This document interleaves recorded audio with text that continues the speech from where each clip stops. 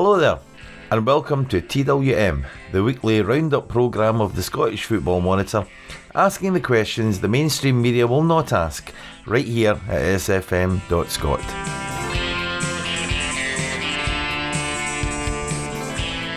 Hi, I'm John Cole, and this week the main football stories surround teams at the bottom of the league: Dundee, Motherwell and Inverness, Caledonian Thistle, and the last day decider in the Championship decide on the make-up of the playoffs. The race for second in the Premiership isn't quite over either, although the political fallout of the Glasgow derby between Rangers and Celtic may prove to be more significant than the mere allocation of points.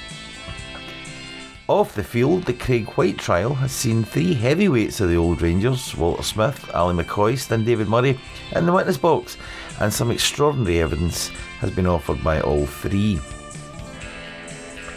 Joey Barton's 18-month ban handed down by the English FA for betting in matches and effectively ending his career has raised some eyebrows north of the border, given the draconian nature of the punishment compared to punishments handed out in Scotland for arguably more serious offences, and of course the morality of the relationship that football holds with betting companies has now been brought into question as a consequence.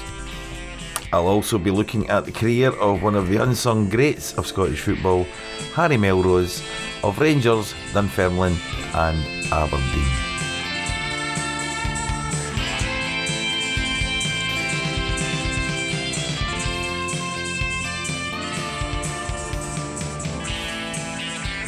Well, in the Premiership over the weekend, Celtic beat Rangers comfortably at Ibrox.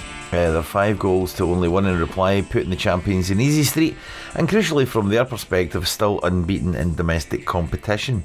Aberdeen, though, failed to take the opportunity to increase their 9-point lead over Rangers by failing at home to St Johnstone, whose 2-0 victory over the Dons leaves them 6 points behind Rangers and with some momentum going into those last 4 matches as they look to secure the last European spot. Hearts and Thistle, who drew 2 each in an exciting encounter at Tynecastle, are 6 and 10 points respectively behind Saints. At the bottom, Neil McCann's Dundee beat Motherwell 3-2 at Fir Park to put the D's a point ahead of Well, who are now second bottom. Inverness were soundly beaten by Ross County in the Highland Derby at Dingwall on Friday, and seem to be doomed 7 points adrift at the bottom, but mathematically they still have a chance to save their league status and perhaps Richie Foran's job as manager. Hamilton, after a defeat by Kilmarnock at New Douglas Park, are on 32 points, the same as Motherwell, but with a goal difference of 4 better than the Steelmen. Fascinatingly, all bottom 6 clubs are not out of relegation danger, although Kelly fans will be breathing a wee bit easier today. They're in 7th place. In the Championship, champions Hibs had a comfortable away win at Ayr, whilst Morton again were beaten by Dunfermline this time. The Greenock side will now finish 4th and will be ready for the playoffs, no doubt. Who they will play, though, in the first tie won't be decided until next week, because both Falkirk and Dundee United drew at the weekend, and the Bairns are still 1 point ahead of United with 1 to play. Next Saturday, Falkirk travel to Dumbarton and United will be on the other side of the Clyde at Morton. A point for United will not be enough even if Falkirk are beaten because of the Bairns' superior goal difference, so United must win to have any chance of avoiding that first playoff tie. To avoid being sucked into a relegation playoff, St Mirren just need a point against Hibs at Easter Road next week to ensure that Raith Rovers, who are at home to Ayr, go into that playoff. Livingston, of course, have already secured the League 1 championship, but the League 2 title will go at the last day.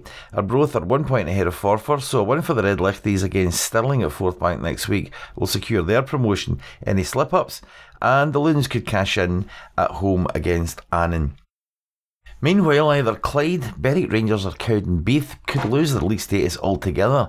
Either of them will face a playoff final against Buckie or East Kilbride to maintain that senior league status. Interesting times for many clubs with rich histories, but the outcomes will be partly known this time next week.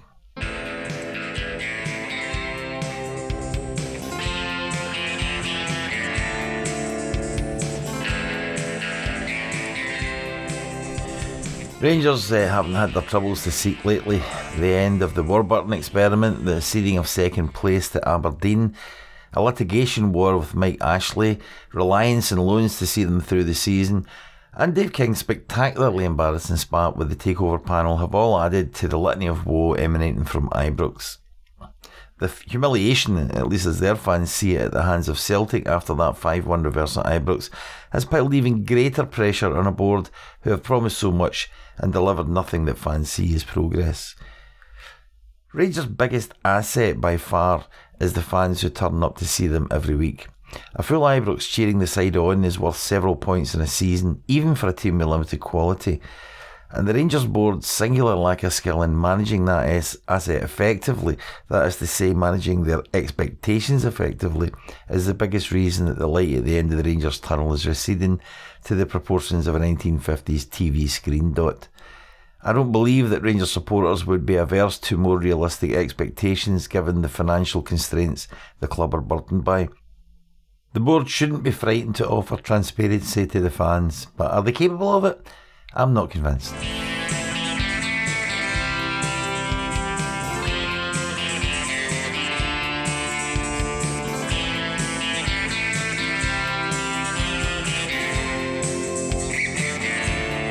Joey Barton says his 18-month ban for betting in football matches is not entirely commensurate with the previous sanctions imposed against others. Every case, of course, is different, but when you look at the sanctions imposed on players on both sides of the border who have admitted betting even against their own team whilst participating in matches, something Barton is not accused of doing, this seemed to be something of an anomaly as far as I'm concerned. Barton's claims that he suffers from an addiction to gambling complicates matters a bit. The question arises as to whether someone who suffers from clinical addiction problems should be supported rather than sanctioned, especially in the event that the offence does not affect sporting outcomes. There's also the wider point that football appears to consider that gambling is a bad thing, and yet the game benefits greatly from cash input from gambling firms, thus extending the reach of those firms into the football community and effectively encouraging fans to participate whilst making it an offence for players to do the same. Like most things associated with football, leadership only ever shows itself when there's money at stake for the clubs. The exercise of authority when sporting integrity is at stake is a far more rare occurrence and underlines yet again that the people running football have little or no interest in the sport itself outside of what's in it for them. Barton is not a sympathetic figure, but he is an easy scapegoat, the equivalent of shooting fish in a barrel.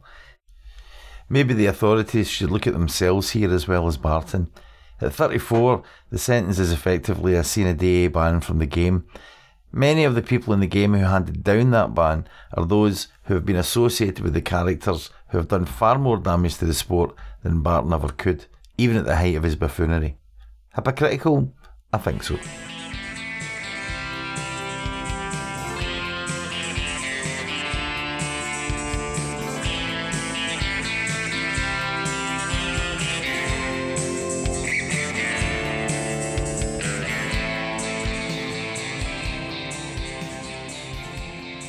The Craig White trial began in Glasgow last week, and the former Rangers chairman faces charges including one of pretending to have funds to facilitate the purchase of Rangers.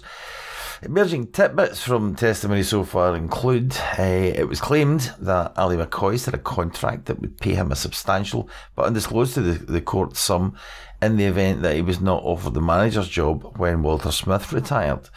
In testimony from Donald McIntyre, former Rangers financial director, he said that Rangers had discussed folding the club over EBTs as early as 2010. He also said that Lloyds Bank were putting the squeeze on Rangers to clear their debts with them, and that Rangers had used Ticketus in the past but did not disclose that deal to their fans. McIntyre also claimed that Rangers had accepted liability for the WeTax case, but that the Murray Group had decided not to pay, despite a fine of over 1.8 million being added to the bill because of that non-payment. David Murray's evidence included an admission that the club had used EBTs and that they gave Rangers a chance to get players we perhaps wouldn't be able to afford. Murray also claimed that he had no personal relationship with White, after being shown 10 pages of SMS text messages between himself and White. There was also a striking introduction of handwritten notes allegedly made by Murray Group's David Horn, which suggested that he was party to discussions about the possibility of Octopus, which is Ticketus, funding up to £15 million towards the takeover deal. That was as early as the 3rd of November 2010. Murray denied when giving testimony that Horn had shared that information with him, and that he remained in the dark about the Ticketus deal until December 2011. Murray also claimed that he had received proof of funds from White solicitors, but it was unsigned, in his words. I'd just like to add that all the information that I've just reported on is what was said in court. None of it is to be taken as fact. That'll be for the courts to decide. What is being reported is what witnesses have actually said, and we draw no conclusions from that one way or the other. What we hope is that the reporting assists in an understanding of what is actually happening during the trial.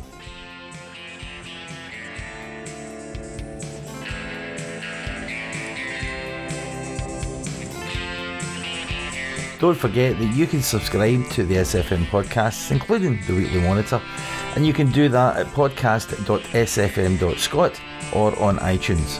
It's free, so please go there to subscribe or to have a look at our previous episodes.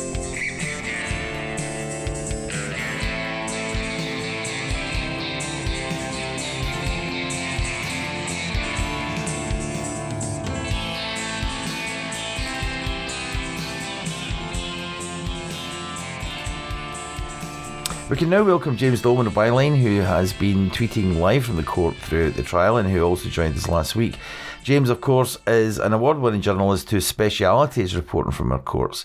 He's familiar with all of the various Rangers-related litigation that has filled the blog pages for some time now, and his temperate and factual reporting of those matters has put a check in some of the runaway speculation and hysteria that's become such a feature of the cases. James, thanks for speaking to us again today. One of the things I found curious last week was that the whole thing came to a stop because a juror was unwell, and this was in the middle of David Murray's testimony. I'm sure he wasn't best pleased at being inconvenienced in that way, but what are the rules governing jurors' illnesses and how they impact on other people? Do they have replacements, for instance, reserves that they can call up after a time? No, there's no substitutes, I'm afraid. It's the 15... It's quite clear you can't proceed the case unless all the jury's there. All of them have to be there. If one person's not there, everything stops.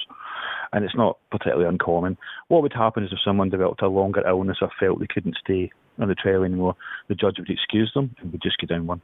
And I believe in Scotland the minimum you can down is 10 before it's a mistrial. And how many are there just now? 15. No, 15. So they could in theory lose 5 jurors but still have a conclusion to the trial.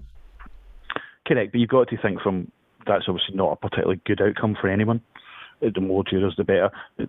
I think we lost one case, we lost 2. That's the most I've ever seen going. It can happen, but it's not unusual to lose 1, but to lose 2 would be considered unfortunate, if you'd like to put it like that. Okay, well, apart from that setback, if that's what you call it, is there any sense from the courtroom that they're either ahead or behind the schedule or that everything's proceeding swimmingly? I think it's moving reasonably quickly. From what I can see, it's. I think, as I said to someone in court, most trials are a bit like a game of cricket. Not very much happens for quite a long time, and suddenly something amazing happens or something exciting happens.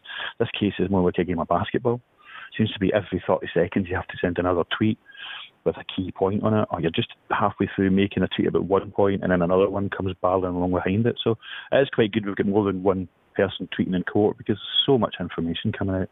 But yeah, we're through 4 witnesses, which isn't bad going for first week. Yeah, I was actually going to ask you about the other tweeters because I think there are 2 or 3 people who are tweeting, and I just wondered if that helps or hinders, but yeah, you've pretty much answered that. I think it's good. The more people doing it, the more information gets out, the more people can understand, because it's virtually impossible to tweet every word. So you might miss something and someone else will get it. That makes the whole experience, for people following it on Twitter, I think it makes the whole experience better. On the actual trial itself and some of the things that have emerged from testimony, To me, the White's QC, Donald Finlay, appears to have slapped down witnesses on a few occasions. Now, I mean, I don't know if that's normal or if it's a playing the man situation as a tactic, or even we're allowed to talk about that. But it's certainly something that I find interesting. It's a job of a defence advocate to get to the truth and challenge witnesses. I've seen far more brutal cross examinations than that, to be honest. The late Paul McBride, that I've seen him do cross examinations which would put that one in the shade. But Mr. Finlay, has got a very important role to play in this trial. Mm-hmm. It's his job to defend his client, to challenge evidence against his client, and quite frankly, if that means being robust with a witness to try and elicit an answer, that's exactly what a defence advocate's there to do, and it's exactly what you would want someone representing you in a court to do.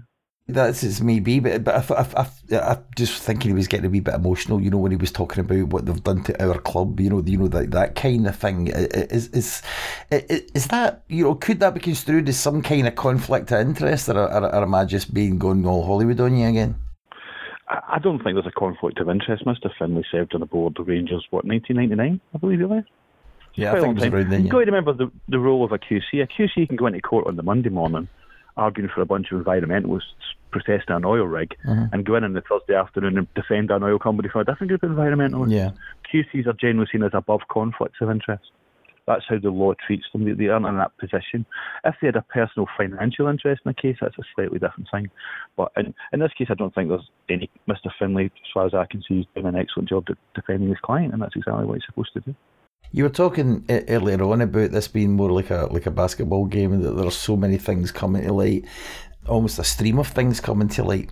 I'm just thinking about the laws of unintended consequences in some cases as well. Obviously not pertaining directly to the court case, but a lot of the stuff emerging, it seems to me, might have repercussions further afield for individuals and organisations other than just the accused in this case. David Murray's statement about why Rangers use EBTs, for example, I think might have wider repercussions. Is that something that perhaps somebody like Finlay would be trying to get out there because it would embarrass witnesses? I don't think Mr. Finlay's doing anything other than defending his client. Any court case brings out more facts than you expect. It always brings out unexpected elements and more information. What happened to Rangers under White's been a hugely discussed story, a huge story of interest. So we're getting some of the factual information behind what happened now. We're getting to see some of the internal documents. So what I hope the trial does is it makes it clearer to everyone. By the end, we'll all be sitting going, yeah, we've got a much better understanding of what happened. Yeah, but as we spoke about last week as well, that to some extent, a lot of us think we already do have an understanding of what's happened, and I think that's been pretty much blown out of the water already this week. Assuming, and I'm assuming that what people said under oath was the truth, and if that's the case, that seems to me that we have to reassess how we look at the whole thing. I think the important thing to remember is we're 1 week in. Certainly we're 1 week in. There's a long, long way to go. Yeah. In this case, and a lot of the times you'll have seen a document. Say, for example, there was a lot of excitement or media talk about a document where an advisor to Mr. Murray had written the words octopus, which were the parent something ticketus, on a handwritten note. Mm-hmm. Now, people may think, the smoking gun, but what we haven't heard is from the gentleman who wrote it and what he's got to say about that. So nothing's been proved in that sense. It's what it is. It's a piece of paper with that word written on it until that witness comes into the dock. If he's called, we don't know if he's going to, but if Mr. Finlay calls him and did hint that he was going to the jury, then we get his explanation. So the picture comes together over a period of time. It's also important that the prosecution have established some very important things from their point of view, some very important facts, but they're still not really at the meat of it yet, the meat of their case. They're just for the moment going through the established facts, that they're establishing certain facts, that Mr. White bought the club, that Mr. White had these meetings with Mr. Murray, and so on and so forth, that these managers met him and things. Walter Smith was involved in a meeting with him. So that's all that's been established, and there's a long, long way to go. And I would really urge people not to draw conclusions. It's very tempting in the world of the internet, but it's far too early to start drawing conclusions about anything very much. What were these significant things that you thought? I mean, we also mentioned the claim about Ally McCoist's contract that was made about like some sort of recompense that he would be due if he wasn't given the manager's job. And obviously, in a football sense, I thought that seemed very significant. The acceptance that Donald McIntyre testified to of the wee tax case bill and some other stuff as well. But was there anything that you found like really like a big shock? I don't know about a big shock. To go through the contract thing with Mr. McCoist again, he wasn't asked about it directly. He wasn't asked, did this happen? So he wasn't allowed to give his side of it. Mm-hmm. How it developed was Mr. Finlay said to Walter Smith, when he was cross-examining him, did you know of an employee who was given this pre-contract agreement that would have to be paid off if he didn't get your job when you left? And Mr. Smith's reply was, well, Mr. McCoist negotiates his own contracts. Mm-hmm.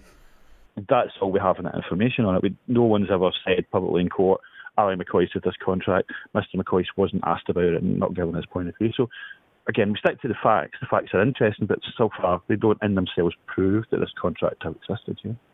The Martin Bain contract, I think they were more explicit about that, weren't they? Well, there was discussion of an executive receiving a pay rise. The executive wasn't named at that point. And there was a discussion about Mr. Murray was asked by Mr. Finlay if he knew that Martin Bain had allegedly been given a notice period of 39 months.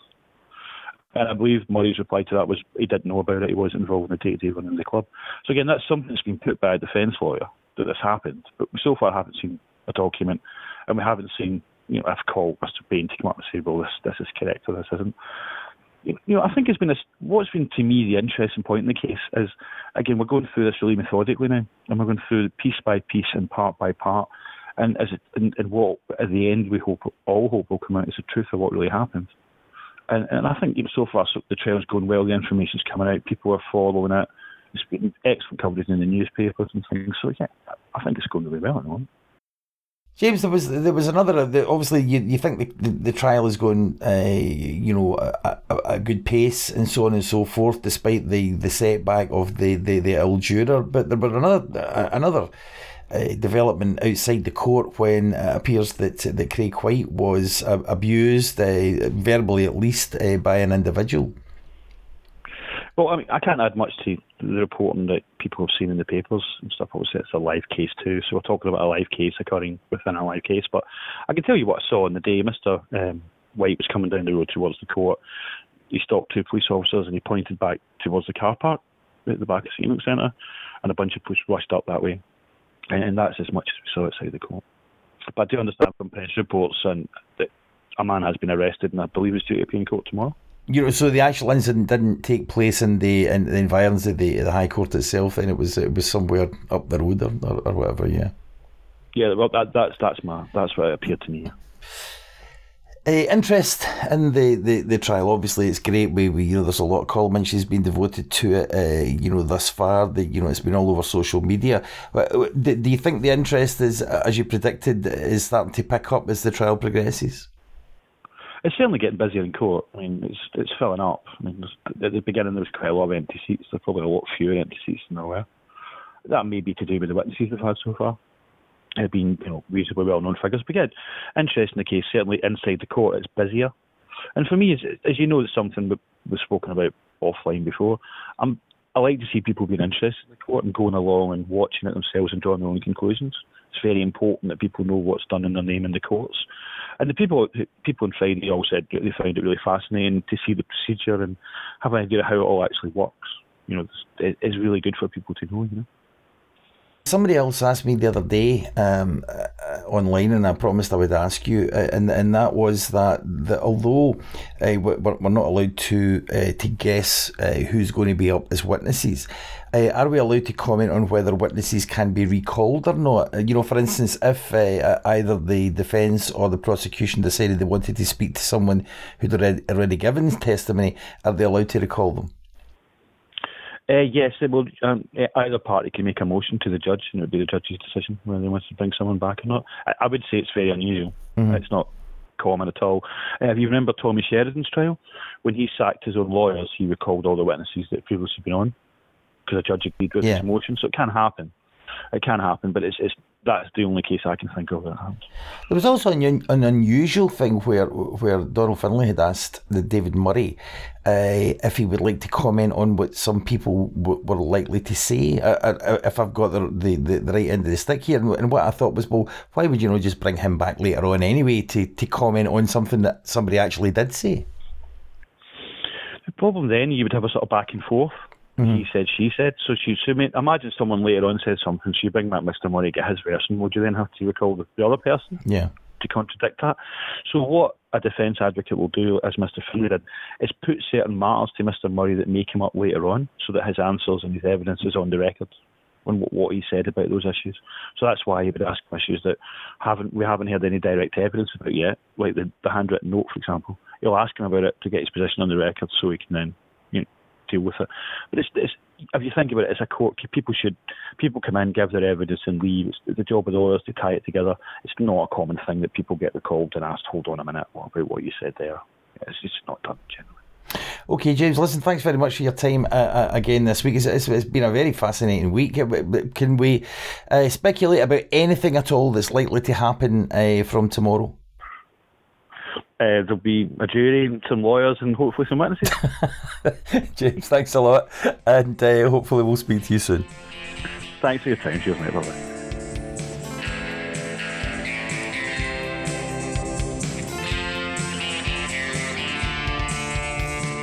James Dolman there, and thanks very much to James for giving us the benefit of his experience and expertise in the Craig White trial. Hopefully we'll manage to persuade him to come back sometime in the future to give us another update.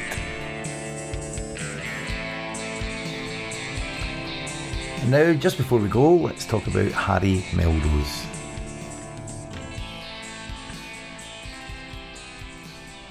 Harry Melrose was born in Edinburgh on the 31st of May 1935. By 1956, when he was playing as a winger with his local side Dalkeith Thistle, a number of clubs were keen to sign him. Harry chose Rangers and went off to Glasgow for a fruitless period of trying to break into what was in those days the top side in the country. After only one scoring appearance for the Gers, the Dunfermline manager Andy Dixon persuaded Harry to head to East End Park. He signed for Dunfermline on the 5th of May 1958, that was a few weeks before his 23rd birthday, and in a brilliant first season, his speed, skill and powerful shooting saw him become not only Dunfermline's top scorer with 28 goals, but also the highest scoring winger in Scotland. On the last day of that season, the Pars needed to beat Partick Thistle by a large margin to stand any chance of avoiding the drop, and did so thanks to Harry, who scored 6 and an incredible 10-1 victory, Jags, to equal the record for a winger in Scottish football. After the arrival of the great Jock Stein as manager in 1960, Harry was a key part of the team that lifted the Scottish Cup, playing in all but one of the 8 matches, including the final against Celtic. The following season, Harry netted Dunfermline's first ever goal in European competition, that was against St Patrick's Athletic, and he scored the late winner that famously knocked Everton out of the 62-63 Fairs Cup.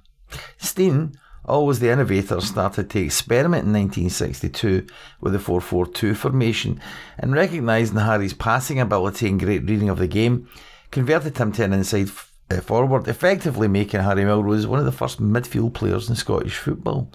In his last full season at East End Park, he helped the club return to Hampden and the Scottish Cup final again by scoring the opener in the 2-0 semi-final win over Hibs. And although he did the same in the final against Celtic, now ironically managed by Stein, it wasn't enough to prevent the Glasgow club winning 3-2. The following year, now 30, Harry had adapted to a new role coaching and captaining the reserves. But Aberdeen manager Eddie Turnbull thought he still had something to offer and paid £10,000 for his transfer on the 8th of October 1965. The following season, he captained the Dons to the 4th place in the league, his highest position for 11 years, and once again came up against Celtic in the Scottish Cup final, a final that took place 50 years ago on Saturday past. Unfortunately for Harry, Aberdeen lost 2-0 on that occasion. Early in 1969, he took over as player-manager of Berwick Rangers and guided that club to 6th place in the old 2nd Division. That was in 1974, and at that time, it was his best ever position. At East End Park, however, the Pars were struggling to come to terms with life after league reconstruction, and after the resignation of manager George Miller, Harry was persuaded to take over the managerial reins at East End Park on the 10th of September 1975. The failure to qualify for the inaugural Premier League had been a devastating blow to a club already suffering severe financial problems, and as the crowds dwindled even further, Harry was powerless to halt the decline as the Pars slid almost helplessly into the 3rd tier. After 2 near misses, promotion was finally achieved in 1979, but although Dunfermline seemed to be slowly rebuilding, pressure was intensifying and Harry following a poor run of form, particularly at home in 1981.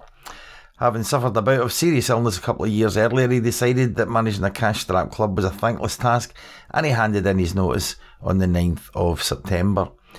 After a period in which his only interest in the game was as a Dunfermline supporter, he returned to East End Park in May 1990 as general manager, but it was as a player that Harry has gained legendary status. His total of 106 goals for Dunfermline in 271 appearances remains the 3rd highest in club history, behind Charlie Dixon and Bobby Skinner. Most of the information that I've just recounted came from the excellent Dunfermline Athletic website. It's clear from Harry Melrose's career that his love affair with the Pars, which started almost 60 years ago, is one that has enriched Harry himself and Dunfermline too. His continued support of the club alongside the surviving players of the Scottish Cup finals in the 1960s, visible support is very heart-lifting. My memory of Harry as a player is that he was full of guile, appeared sometimes from nowhere to deliver a killer blow, as he did in the 1965 Cup final against Celtic, and was an elegant, crafty and ingenious presence in the field. Now 81, Harry Melrose was a special player who has been a gift to Dunfermline, to Aberdeen and to Scottish football in general. Thanks very much for the memories, Harry, and long may your lump reap.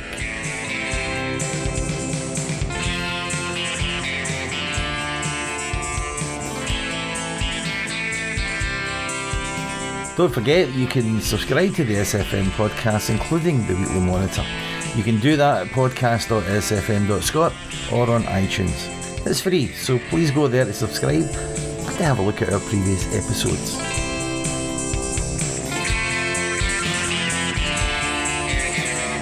Well, that's it for this week. Thanks to James Dolman again, and to Harry Melrose for all the memories. And our thanks, of course, to you for being at one once again with TWM at sfm.scot. I've been John Cole. See you next time.